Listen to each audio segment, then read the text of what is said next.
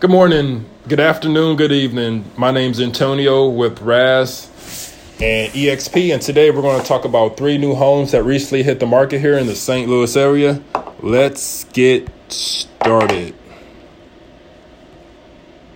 So the first home is going to be in St. Charles County, in St. Charles City, actually, right on the edge of St. Charles City in the Charlestown subdivision.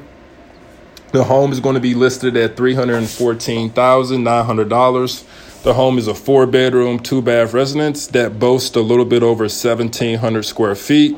Now, we are doing a virtual tour of this home, so we're actually going to post that content over on YouTube and also Instagram TV. So if you want to get a tour virtually of this home, definitely look on our YouTube and it'll be available there.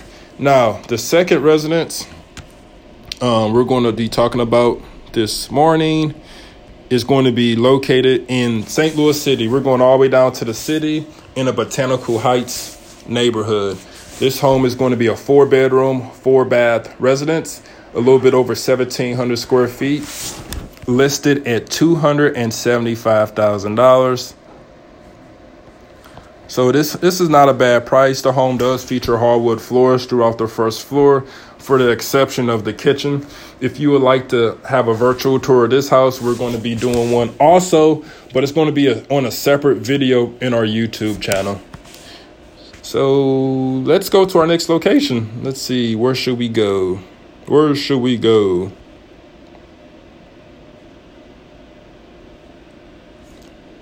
So let's change it up. Let's go to Barnhart, Missouri. Let's go down to Barnhart.